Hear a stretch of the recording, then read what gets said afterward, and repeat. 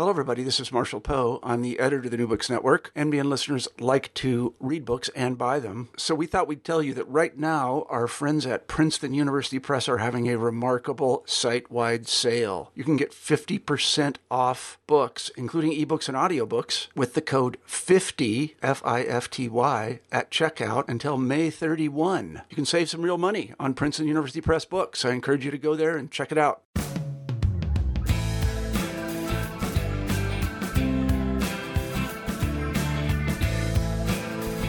Hello, and welcome back to New Books in Environmental Studies, a podcast channel on the New Books Network. I'm Brian Hamilton, your host today, and I'm pleased to be joined by Jennifer Thomson, Assistant Professor of History at Bucknell University. She is the author of The Wild and the Toxic, American Environmentalism and the Politics of Health, being published as we speak by the University of North Carolina Press. I think the official publication date is May 13th. Dr. Thomson, welcome to the show. Thanks, Brian. Thanks for having me. This is a big pleasure. Well, I have to say that this is not the book I was expecting when I knew nothing more of it than its title. You know, there's been a huge surge in interest among historians in environmental health over the last 10, 15 years or so. And so there's, books on urban problems, lead and asthma in the cities or in the country, things like radiation, black lung, And so I kind of thought that a book on, the politics of health was going to be kind of a survey of maybe stitching some of these narratives together about kind of the history of environmental health. But it's not that book, though you do touch on several of those topics. You've really written a much more surprising and I think much more interesting book, one that looks not just at sort of the subset of environmentalism that sees itself as doing environmental health activism, but you really take on the most prominent strands of the environmental movement since Earth Day.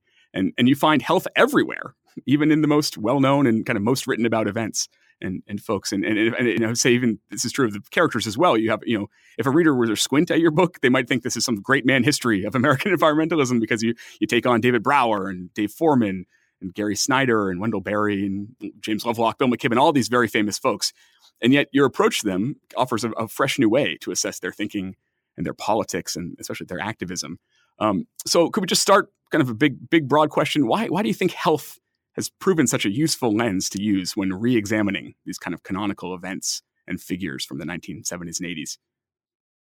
Well, thanks for that introduction. I'm glad that I've managed to write a book that you weren't quite expecting. That's kind of nice to hear as an author. I guess the way I would start is to say that, as I thought about this project, as I approached it, obviously, I began from the basic observation that, in fact, if you think about environmental activism, at least in the United States context in the post-World War II period, health really is everywhere, right? And I started from that observation, and then I said to myself, why is that, right? Like, why is it that health is everywhere?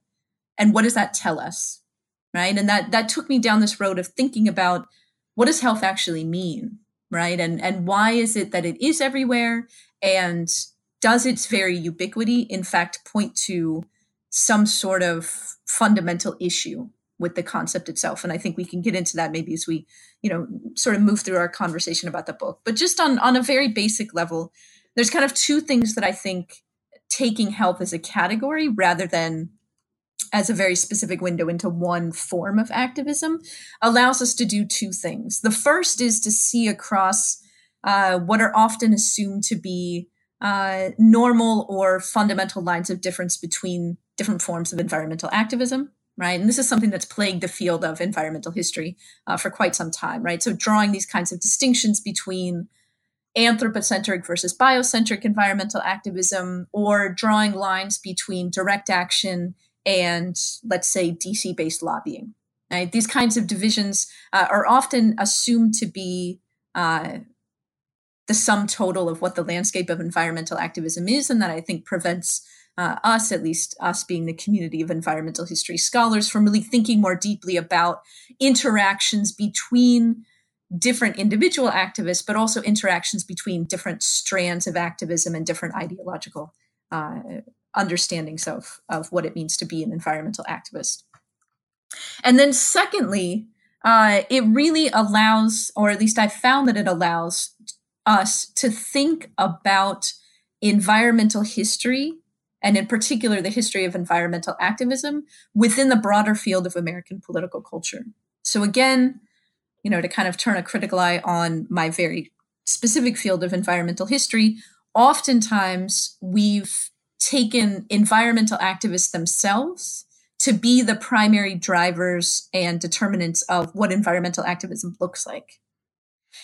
Instead, what I'd like to see us move towards is thinking about how environmental activists are embedded within a broader political culture, responsive to that, and finding their own choices constrained by that. And once you start to think about environmental activism in that way, which is what health allowed me to do, it starts to show not only how embedded environmental activism is within these broader changes, but also how narrow it is compared to many other forms of activism that were happening at the same time.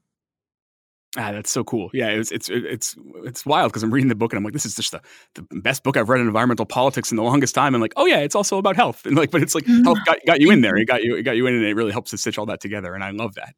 So let's get into it. So you begin the book with chapter 1 by looking at the large national environmental advocacy groups that are operating in the 70s. And you especially zoom in on Friends of the Earth, which was founded in 1969 by David Brower after he had become famous during his tenure leading the Sierra Club in the 50s and 60s.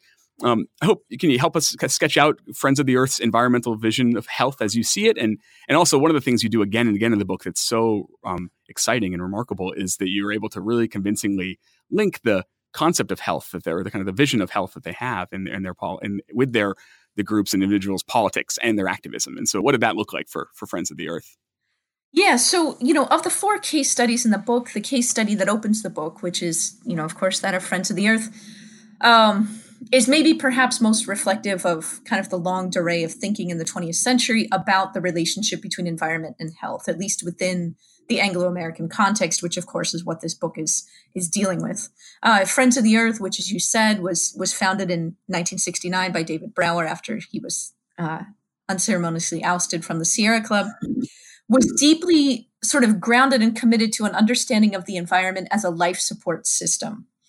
So health for Friends of the Earth, at least in its beginning years, largely mark the degree to which humans, and to a slightly lesser degree other species, were able to remain free of disease within a particular environment. So maybe one thing that would kind of bring this to life a bit for listeners here is a quote that I in fact bring in the introduction. So this is from 1970 from Friends of the Earth. And they wrote, quote, "The ultimate result of any form of pollution is that it has a debilitating and even lethal effect on a life support system, and the Earth's environment, all of it, is our," italicized, "life support system." Okay? So Friends of the Earth was very informed by, Rachel Carson's work on the way that, pesticides spread throughout an ecosystem and affect various forms of life. In their first long decade of activism, which is really from 1969 until 1984, which is the period I concentrate on in the book, Friends of the Earth really had its hands in everything considered to be an environmental issue at the time, and was very active in pulling issues into the environmental realm that had previously been considered outside of it. In the book, I talk about the organization's engagement with both nuclear power and pesticides. Those were 2 areas of work which dominated a lot of their activism, dominated a lot of their organizing, and which were incredibly inflected by ideas about health. And in particular, ideas about how unchecked technology and unforeseen consequences of this unchecked technology would poison the environment and in turn end up poisoning the humans living within it. Yeah, and then by the end of the 70s into the 80s, many of these groups are transforming themselves into major beltway players and lobbying and litigating. For Friends of the Earth, this transformation accompanied or maybe required sort of a scaling back of this conception of environmental health that you just described. So how did the group come to think of environmental health in the 80s, and how did its forms of activism change accordingly? Yeah. No, it's an interesting story, right? I mean, and that was one of the things that I didn't necessarily expect to encounter as I did the research, but ended up being quite a large piece of this story, right? So one of the larger changes I trace in the book, in particular this chapter on Friends of the Earth, is the story of how large national level environmental groups were given at least a marginal purchase on federal politics in the late 1970s. So the Carter administration ran on a environmentally conscious ticket. Once he got into office, so in early 1977, he started contacting certain environmental groups, inviting them to come to the White House and participate in these strategy sessions, largely around energy, but then also considering environmental issues more broadly. The choice of whether or not to participate within Friends of the Earth was quite contentious, and that's one of the things I look at in the book is the struggles between different staffers to argue either for engagement with the federal government or maintaining a kind of outsider status. Unsurprisingly, perhaps to many readers and just to people knowledgeable of environmental affairs in general, the environmental groups that were invited to participate found that their voice was sidelined quite early on.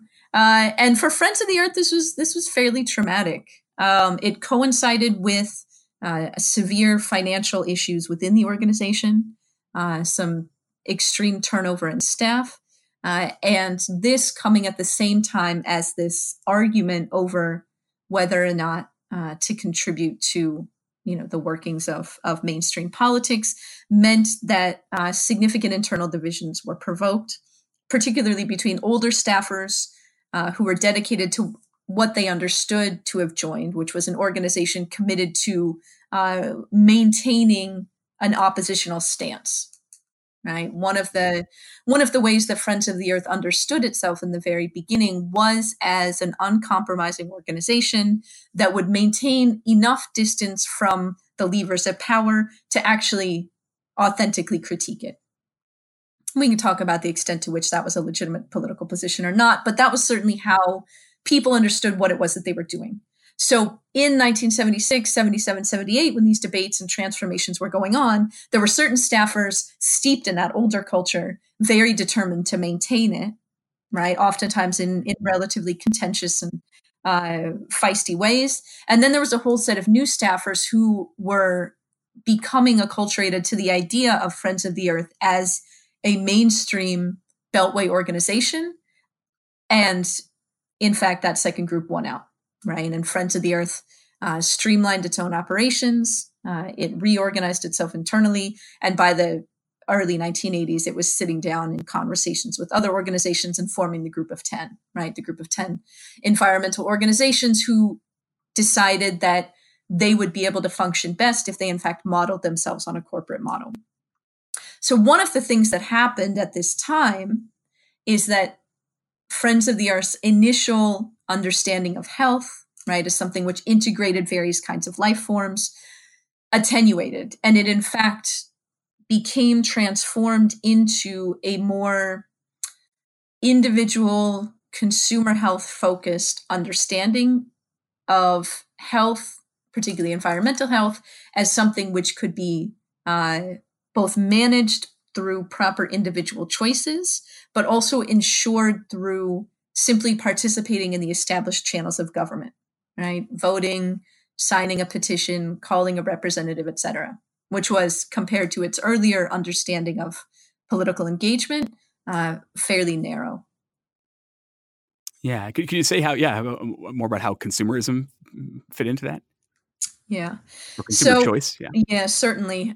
So the way that I tell this story, which is certainly not the only way the story could be told, but the way I decided to tell that particular part of the story was by thinking about activism that certain staffers at Friends of the Earth engaged in around pesticides. So the organization was deeply involved in pushing back against the use of pesticides, both by the Forest Service, but also by USDA.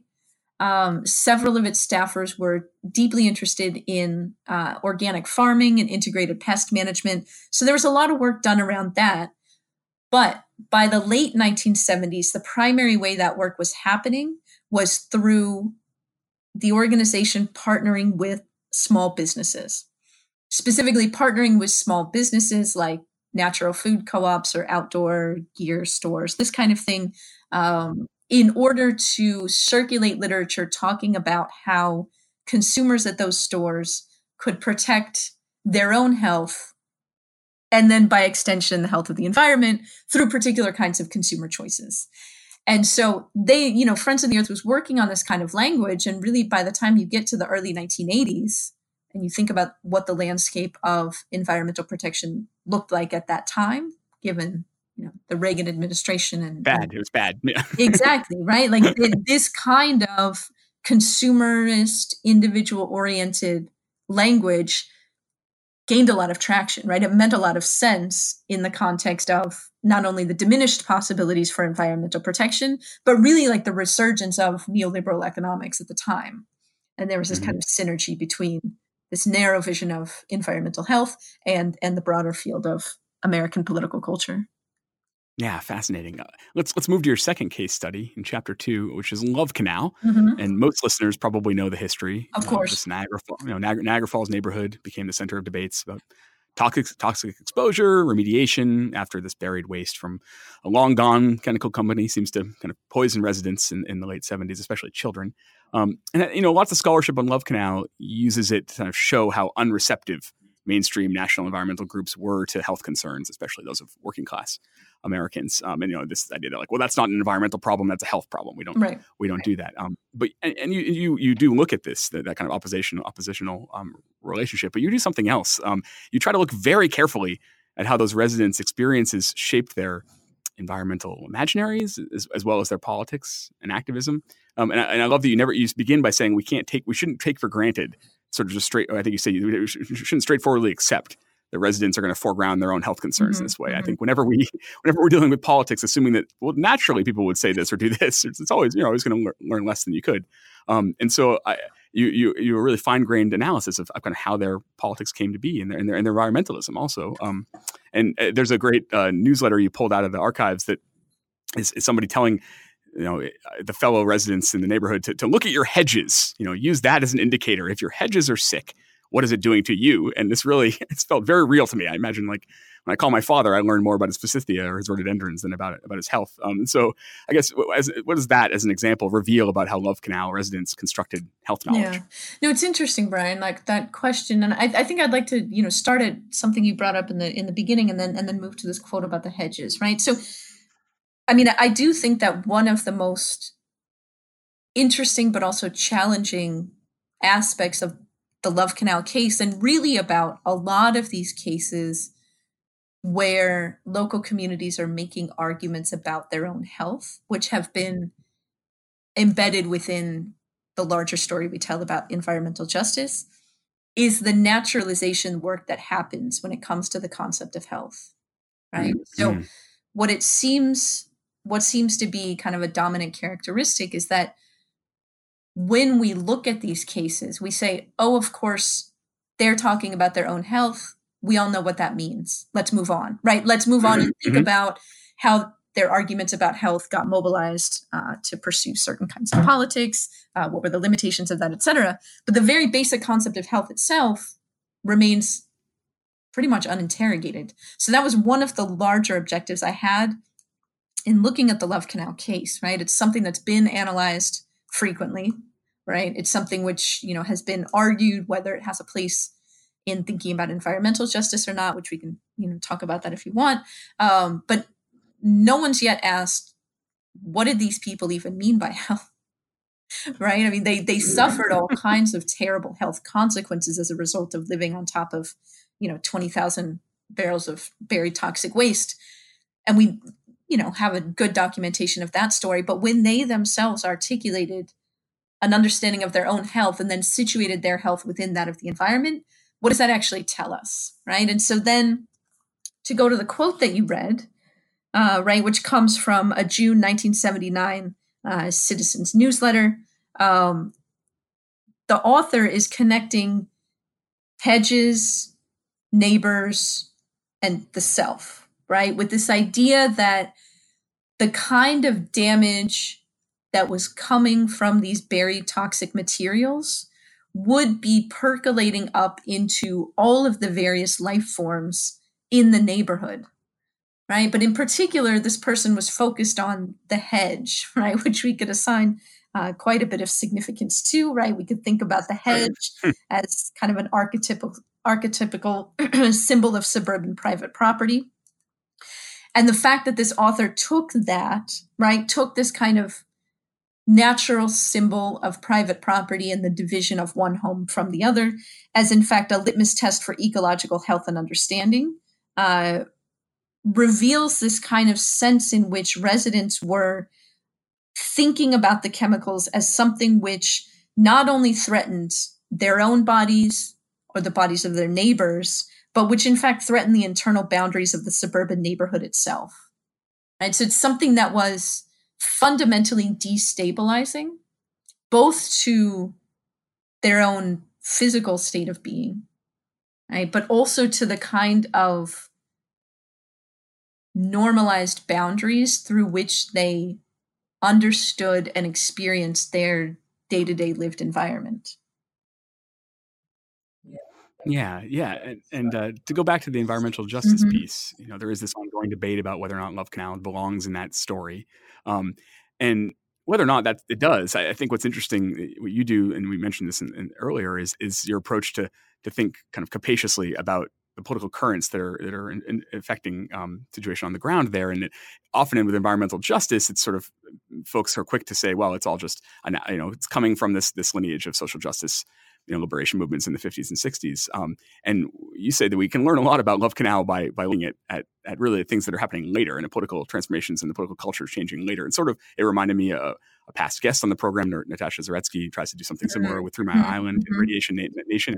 And so could you lay out a few of the other things going on politically that are not civil rights movement from before in the 70s that you can see having an effect on Love Canal? For sure. Yeah. And I mean, that's a great kind of summary, right? Like Love Canal is oftentimes sort of reflexively thought of within this framework of, is it part of EJ or not? Right. And the kinds of answers you get when you want to filter it through that matrix are, either an uncritical celebration of it as kind of a early precursor of environmental justice, which is a fairly naive position to take, or you get an outright rejection of it, right? Which is, largely reflecting the kind of conservative, xenophobic politics of many of the residents, and also, being very conscious about the fact that the activism of residents, at least of the white residents who have become most famous through their work in the Love Canal Homeowners Association, was in fact blind to, if not actively hostile to, civil rights activism. So the way that I, think is more productive to think about the case of Love Canal, in particular, the activism of the white residents at Love Canal, is through kind of 2 strands of what was going on in the U.S. more broadly. The first strand is a very particular formulation of xenophobia, as expressed towards refugees coming both from Cuba and from Southeast Asia. And in fact, one of the things that my analysis of Canal residents' activism reveals is that they were intensely concerned with the influx of refugees at this time in the mid-1970s, and in fact used the identity of refugees both to critique the federal government's provision of assistance to these incoming populations, but also, interestingly enough, and somewhat ironically, to claim their own status as refugees. So they kind of take on this mantle, this identity of being refugees, of being made into refugees from the action/inaction of the federal government, and try and use that discourse to in fact get some traction with the federal government. So that's really the first formulation that I put it in the context of. And the second is really the erosion of the social rights that white Americans, ever since the passage of the GI Bill, had been accustomed to expect from the federal government. So by the 1970s, particularly by the late 1970s, these kinds of programs of social assistance, right, what Ira Katznelson has called affirmative action for white people, had in fact started to be rolled back, right? So what you see at Love Canal is a working class population that's deeply conscious of changes in its own status and oftentimes their reaction to realizing that things they had taken for granted were no longer going to be available was to express resentment towards the populations that they thought were now getting what was rightfully theirs. Yeah, it's fascinating. And the refugee stuff really jumps off the page. Like, what is going on here? But it's really, really rich. And again, it just shows it's a very 70s, 80s thing, and as all history is in its own context. Your third chapter, you look at biocentrists. Mm-hmm. And again, I'm reminded of a recent episode. You can go back and find Keith Woodhouse's discussing his book, The Ecocentrists. And these are the folks who you remind us were among those who made a posthumous environmental star out of Aldo Leopold, in part because they were drawn to his notion of land health. So who were these folks? What appealed to them about health metaphors, and how did these kind of animating metaphors inform their politics and action? So I talk about two general groups of biocentric activists, though they overlap quite a bit, as I'm sure you noticed in reading the chapter. So the first is a group of folks who came to call themselves bioregionalists. This includes a whole range of people from Gary Snyder, the Pulitzer Prize-winning poet, to Peter Berg, who originally was part of the Diggers in San Francisco, also part of the San Francisco Mime Troupe, ended up becoming a bioregional activist. People like Raymond Dasmond, and also people like Wendell Berry, right, who you mentioned in your introduction. So they constitute one half of the analysis in that chapter, and the second part of the analysis is grounded in Earth First, and in particular in its own understanding of health. So approaching these folks and approaching how it was that they were holding on to health and using it as a vehicle for their own politics, they really saw it as something which would allow them to open up people's consciousness, to see the connection between human bodies and all other forms of life in a way that both decentered humans without eradicating them, if that makes sense. So these folks, and of course they had different kinds of political objectives, but they were very committed to an idea of all forms of life being interconnected and equally valuable. So for them, health became a vehicle for describing that network, for in fact visualizing the interconnection of all life forms. And then when it came to their own practice of politics, which took a whole range of different forms, right? And listeners may be, particularly listeners that listen to the show about Keith's book, may be very familiar with Earth First tactics, right? So things like blockading logging roads or spiking trees, these kinds of nonviolent direct action interventions. The bioregionalists, on the other hand, were committed to things like land restoration, stream restoration, cultivating certain kinds of fish populations which had declined, but also, and much more so than the Earth First folks, the bioregionalists were very interested in developing different forms of human interaction, both amongst humans, but also between humans and the land. So they put a lot of work into cultural enterprises and into thinking about health as an active and ongoing practice that humans would engage in as a way to strengthen their relationships with other humans, but also as a way to develop what they might have described as a more authentic relationship between humans and the environment. Yeah, and these folks seem, among all the characters in your book, maybe to make the most intellectually and politically adventurous use of the concept of health, but yet I would say that at the same time, they seem to be the ones that most quickly and frequently run up against the limitations of health, especially because it just, it seems like not naturally and not always, but so often it's folks' ideas of health are so clearly linked to human physiology.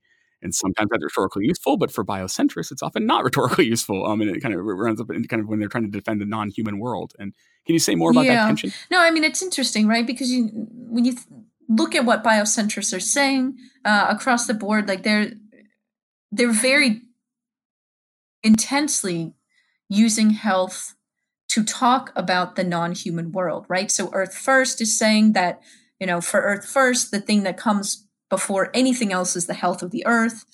Gary Snyder writes poems talking about the health of the earth, talking about the health of Gaia, talking about the health of certain species, whales in particular. And this is, all of these attempts are attempts very much outside of an anthropocentric framing of health. But when pushed to its edge, oftentimes turns into a very apocalyptic usage of health. So there's a few examples that I can offer here that I, talk about in the book. When pushed to shove, health, oftentimes for Earth First and Gary Snyder, turned into a way of talking about humans as a cancer on the earth. There's several famous or infamous, perhaps, writings from Earth First members where they talk about famine or about AIDS as, in fact, something which was good for the health of the earth because it would eradicate the thing that was degrading the health of the earth. And in those sort of apocalyptic, end of days, pessimistic scenarios, what's happening is that health is no longer functioning as something which indicates the interconnection of all life forms on Earth in a non-hierarchical way. It reveals itself as something which is fundamentally both about humans, but also about the identification and eradication of disease. And it's really because of that, at least in terms of my analysis, the grounding of health and the origins of health in attempts to identify pathological states and eradicate them, that biocentrists run up against and, in fact, realize that health is, in the end, an anthropocentric term. Right? That's the case that the biocentrists can show us. But they can only show us that precisely because of how far they took the concept itself. Yeah, that's great. Thanks. Let's talk about your final chapter, which takes on the concept of planetary health. And I'll confess that it's sort of a phrase that my eyes kind of glaze over. Sort of, you hear it so much, and it seems like maybe it's the one we were most presented with today, and kind of brings to mind, like a anodyne UN panel or something, talking about. And I even saw it. No sooner had I thought that I saw in the Guardian yesterday in their article on the very grim report on extinction, that the in the lead it says the most thorough planetary health check ever undertaken about that study. But this kind of anodyne term has a very wild history. And how do we get to the concept of planetary health? Yeah, that phrase was good. We can talk about that. The planetary health check framing. Yeah. Okay. So the final chapter of the book, which, as you're right, it does take on the concept of planetary health, begins that story with the British physicist James Lovelock, who I'm imagining many of our listeners may be familiar with. He's, sort of acquired a certain kind of public reputation, right? Both as a maverick independent scientist, but also as a climate change doomsayer. He's been quite vocal about how he, thinks humans are on the verge of extinction because of what we've done to the planet. But the story that I tell in that particular chapter begins in the 1960s. In fact, in the early 1960s, when Lovelock was working at NASA, at its lab in Pasadena, California. And he had been hired as a consultant to a team that was trying to develop technologies to test whether there could be life on Mars. And this particular team thought that, they functioned with this assumption that the life forms that would be on Mars would be identical to the life forms on Earth. So they were trying to look for the life forms that exist on Earth, right? Small level life forms. And Lovelock came in and said that, that seemed relatively unlikely, and that in fact, his hypothesis was that life was not a matter of form, but it was in fact a matter of activity. So what he wanted to look for was the extent to which there was evidence that the atmosphere of Mars was being altered by something on the surface of the planet. So from this, he started to develop, and this was with a colleague of his, Diane Hitchcock, who was a very temporary collaborator of his, started to develop the basic framework of the Gaia hypothesis, which held that all forms of life on Earth exerted an entropy-reducing effect on the atmosphere. And this was, in fact, what not only constituted life, constituted the basic properties of life, but this is what he came to refer to as Gaia. So Gaia being kind of the conglomeration of all existing life forms on the planet with the lower atmosphere, which he saw as a self-regulating or a unit able to maintain its own homeostasis. This is really the basic framework of the Gaia hypothesis, which, as the chapter traces, was not only wildly outside of the accepted geochemical consensus at the time, but in fact was rejected by the scientific community that he was hoping would take it up. And so part of the story this chapter tells is how Gaia in the 70s and 80s was rejected by the scientific community, but embraced wholeheartedly by a larger public.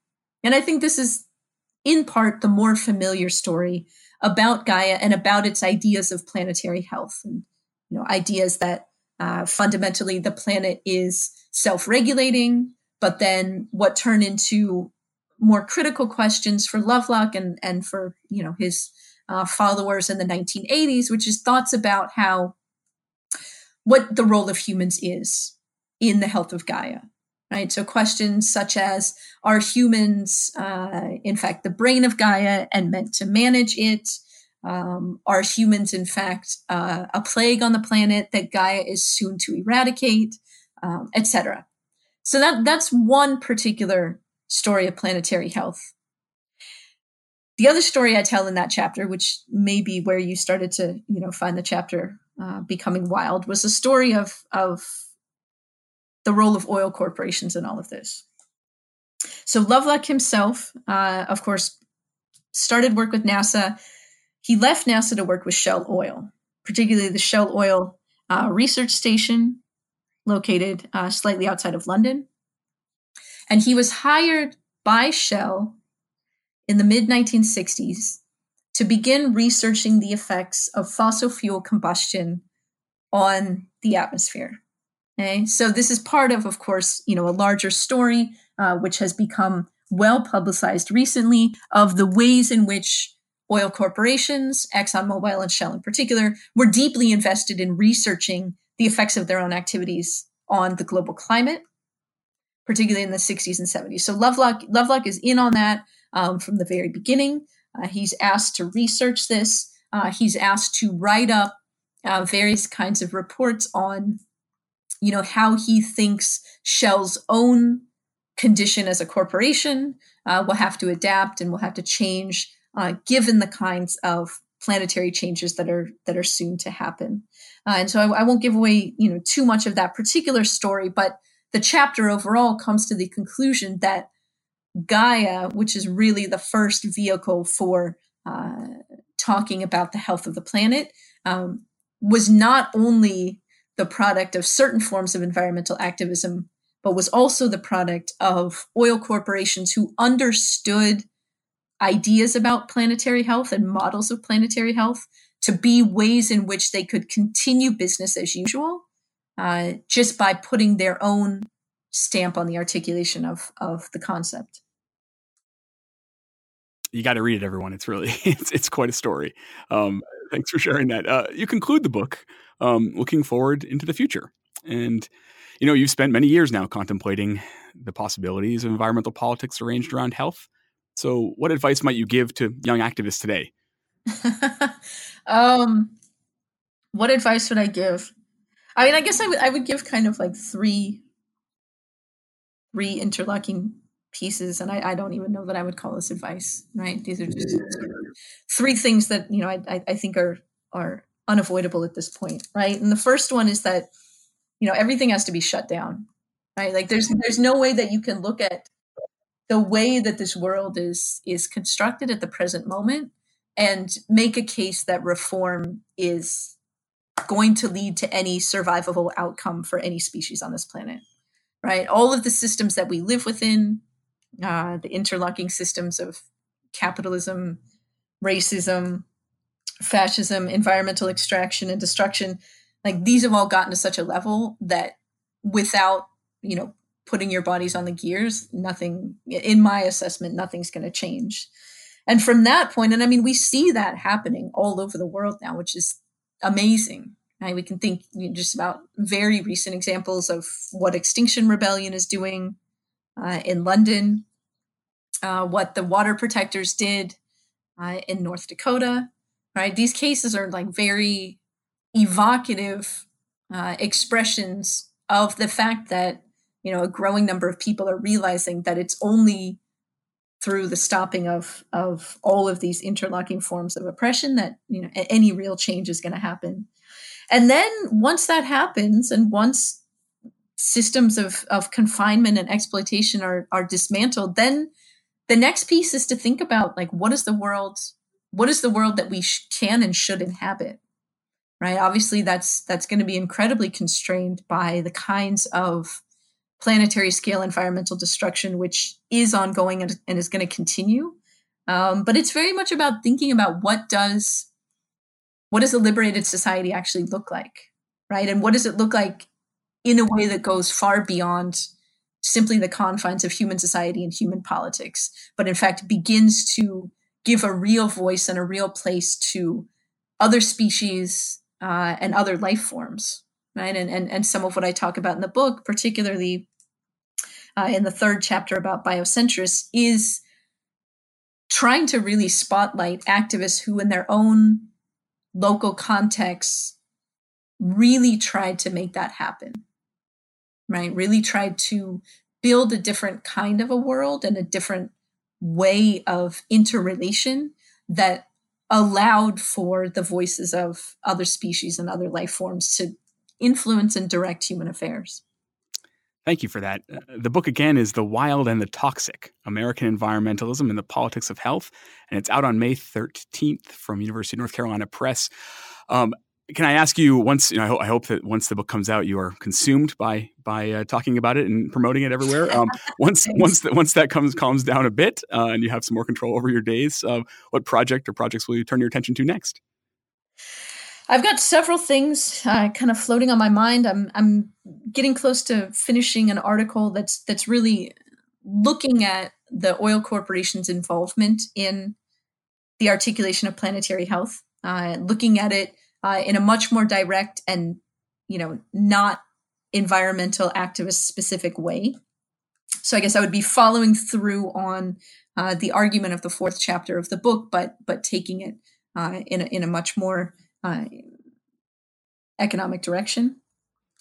And then I'm toying around with an idea about a book about ecological anarchism on the one hand, and a much larger, much more intense project about the relationship between environmentalism and neoliberalism.